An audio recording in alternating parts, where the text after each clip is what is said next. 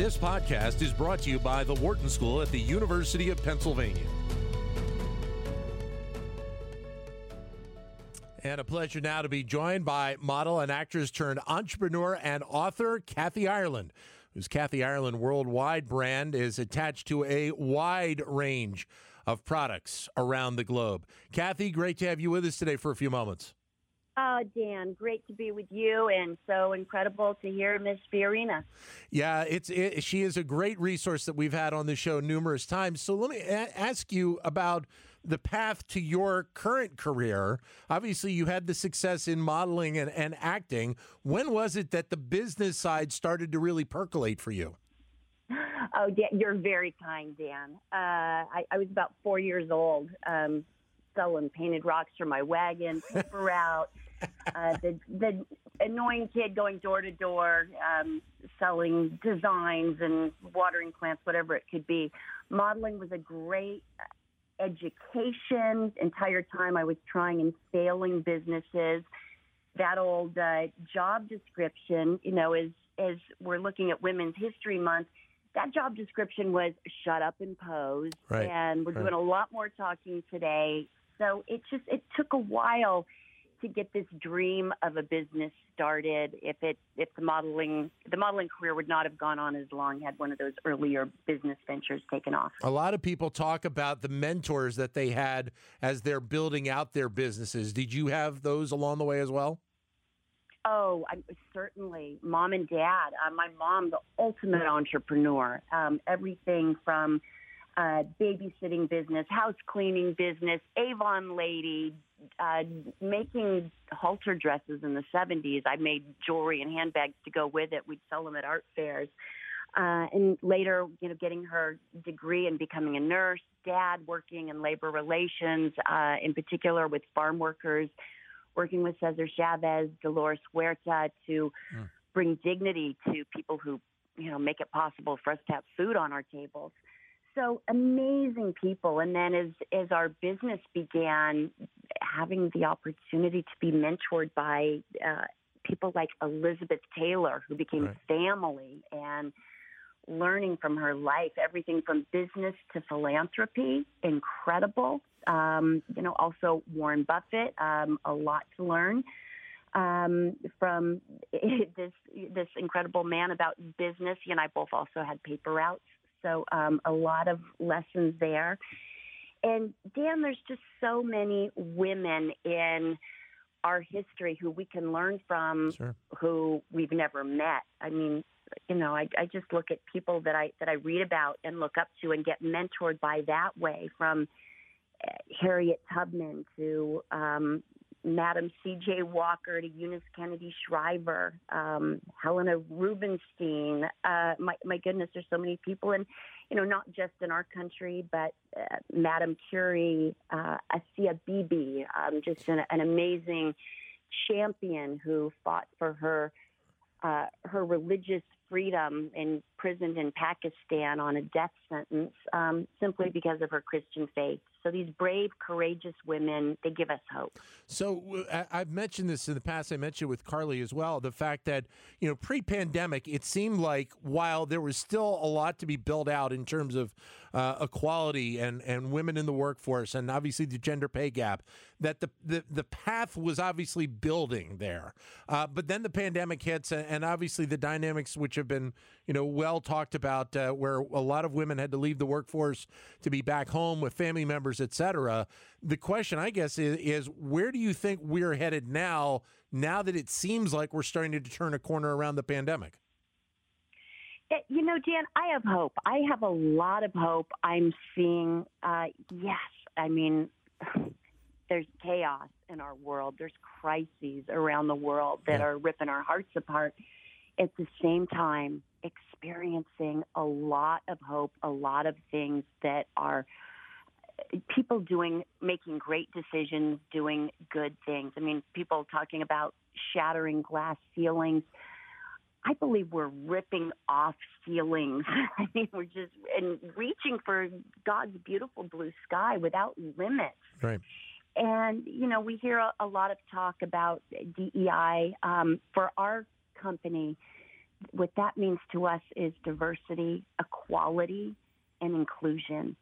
And as women, I mean, I really believe there's not anything we can do. And something that really hurts my heart is when I hear women who are raising families say, oh, well, I don't work. I can't think of anything more difficult or important than raising children. And I think because there's not a paycheck attached, frequently that career does not deserve the respect that it deserves. And, you know, our hands rock cradles. We run businesses. We fight for people who are being mistreated everywhere. Right. And I have a lot of hope, and from, you know, just experiencing great women of the past and amazing women today. Well, and with your brand and the, kind of the global perspective that it has, I would think you have the opportunity to be able to bring these platforms to a lot of countries where these issues are probably not talked about as much as they are here in the U.S. and probably need even just as much impact moving forward in the years ahead. Oh, my goodness, Dan. Absolutely. And this is why I'm so passionate about our work. People sometimes say, why do you still do this? You know, why are you still working? It's a blessing to be exposed to needs that are so much bigger than us and opportunities that are so much bigger than us. So, you know, whether, you know, we're talking about our work in telehealth medicine with Let's Talk Interactive and going into 240 countries to bring affordable medicine to people everywhere, our recovery centers, our partners at Ascension, and this is affordable help. Right.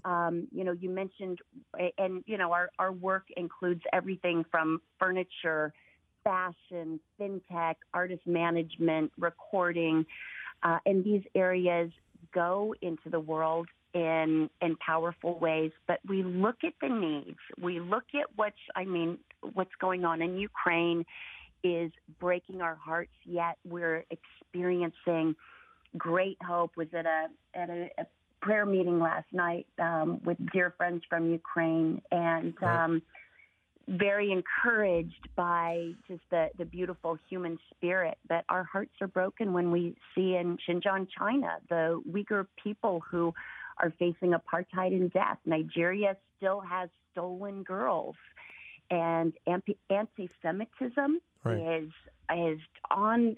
It is just escalating globally, and racism and over 340 million Christians are currently living in places of extreme persecution. They can be slaughtered simply for reading their Bibles. And there never, Dan, has there been a time on planet Earth where slavery has been more than it is today. So, more women, children, men. And this is also something that's going on right now in Ukraine as women and children are fleeing. Are you, and this is a question with the news of the day, that so many companies are reinvestigating their relationships in Russia. Is this something that you've had to do recently in terms of, you know, brand touch points that you may have in Russia that you've built up over the years? Oh, yes, absolutely. And we do not. And just when there's, again, our company has invested hundreds of thousands of dollars in our human rights contracts. I don't know of another company who has stricter human rights contracts. If they have them, please share them, because I want to learn and grow. Right. We started our brand. I was a pregnant aging model at our kitchen table. It was a single pair of socks, and we started by conducting surprise factory inspections. Anyone can clean up if they know you're coming. You learn a lot when you show up unexpectedly. Xinjiang, China, for example, everybody who works in the area, we don't have manufacturing companies ourselves. We work with manufacturers. Right. However, I take responsibility as CEO. If a product that we're bringing to market is made under slave labor, that is not okay. So we are very strict about that. People say, oh, you shouldn't, you know, shine a light on that because people, you know, they lie, they have subcontractors.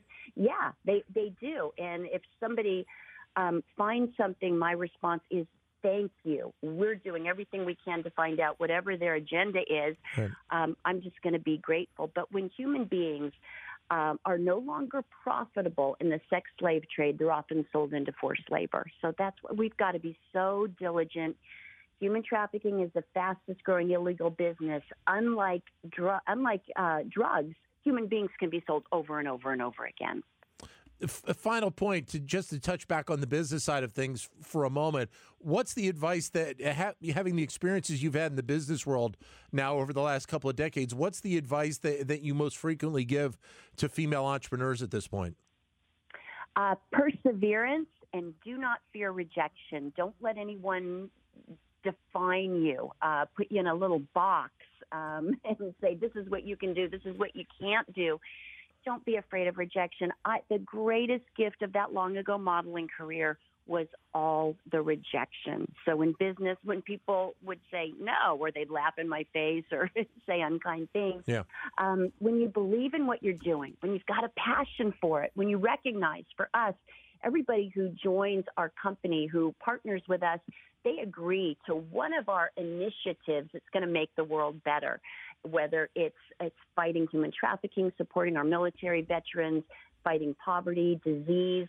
The vision of our company is to teach, empower, inspire, make our world better. That gives you the passion.